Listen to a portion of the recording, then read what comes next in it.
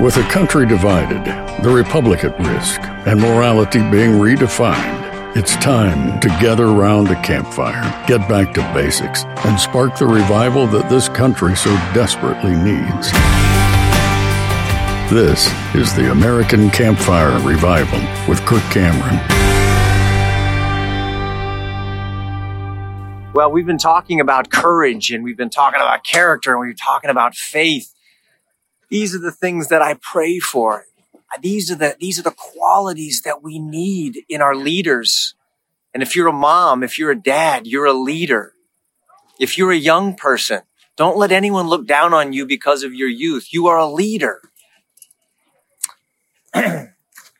People behind me are breaking down a movie set, and what's interesting to me is that you and I are in the middle of history, his story, and we're on the greatest stage in the world, playing a certain role, and we want to play it faithfully.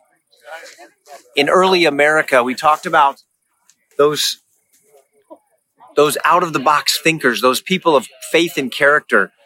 And we talked about how they learned the art of self-government and came to a place where they realized that the government was stealing their property, stealing their freedoms, stealing their liberties.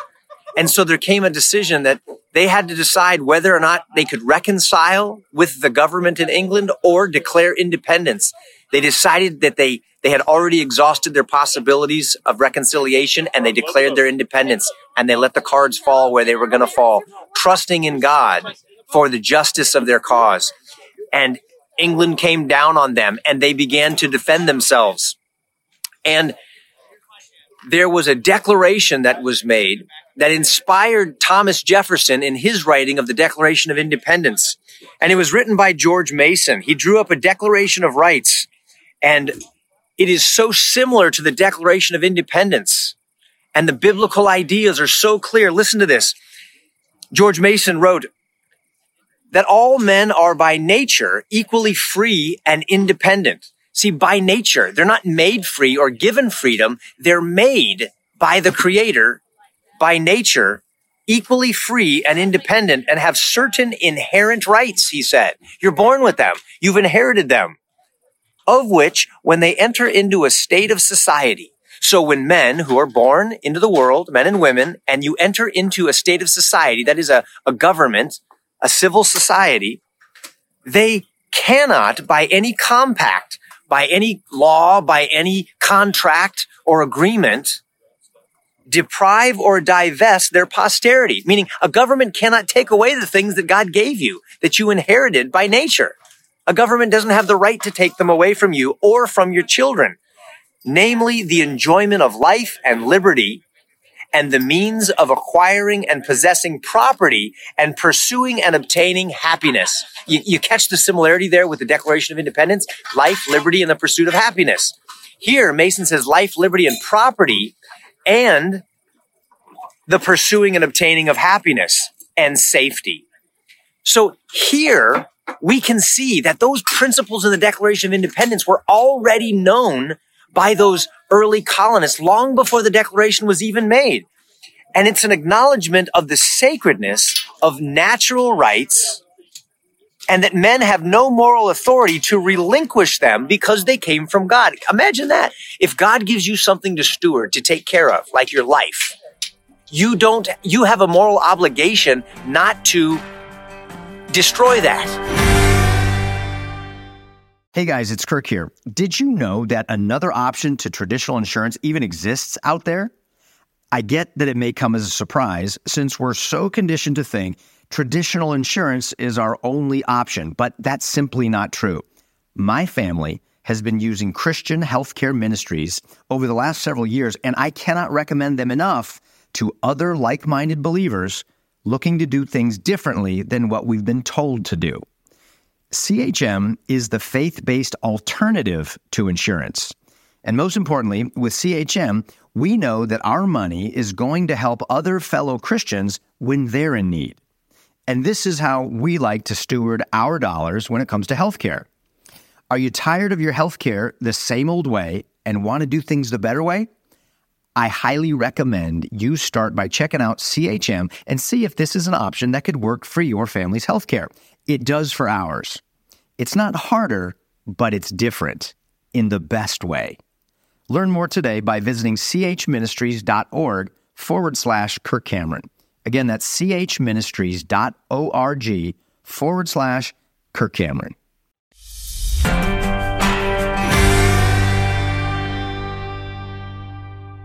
It is not a moral thing for you to just relinquish and give up your freedoms or your property that not only belongs to you, but is to be passed down to your children because they come from God. No decision by any majority could be valid against God-given rights. Isn't that beautiful? Our government doesn't give us our rights. God gives us our rights, and the government's job is to secure them, to protect them, to make sure we get to keep them. And we can't even give them away. That itself would be immoral because God has decided to give them to us. So this is where the Declaration of Independence comes in. It was the most natural thing to be written because the hearts and minds of people were already there because their pastors had taught them so well. And in the Declaration of Independence, we see these beautiful principles that lead to human flourishing. Some people wonder if the Declaration of Independence was also a declaration to be independent from God, to get God out of government. Couldn't be the furthest thing, couldn't be more further from the truth. Listen to these phrases within the Declaration. This was the founding covenant of the American people.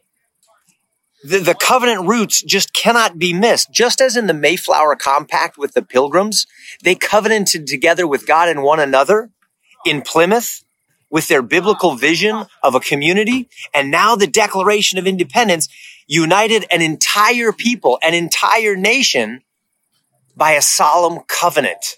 And listen to the languages and the phrases within the Declaration. Quote, they are endowed by their Creator with certain unalienable rights. Who is the Creator? That's the God of the Bible. They also understood that they were appealing to the supreme judge of the world. There's another phrase, the supreme judge of the universe. That is the God of justice. The God who will bring every work into judgment, including every secret thing, whether it's good or evil. That's Scripture. And with a firm reliance on the protection of divine providence. They relied on God to provide for them, the God of providence and his protection. He is their provider. He is their protector. This is coming straight from the Scriptures in the Declaration of Independence. And this was what brought all those who gathered together to sign it in unity because they had a complete consensus. And they agreed on their idea of who man is and his relationship to God and his relationship to civil government. Isn't that beautiful? Again, I'm learning all of this out of this amazing book, The American Covenant, The Untold Story. So the first time you were born, you were given life by God. You were given the right to liberty and the right to take care of the property he's given you. And when you're born the second time, like Jesus said, when you're born from above, when you're born again, then you're set free in your heart from selfishness and pride.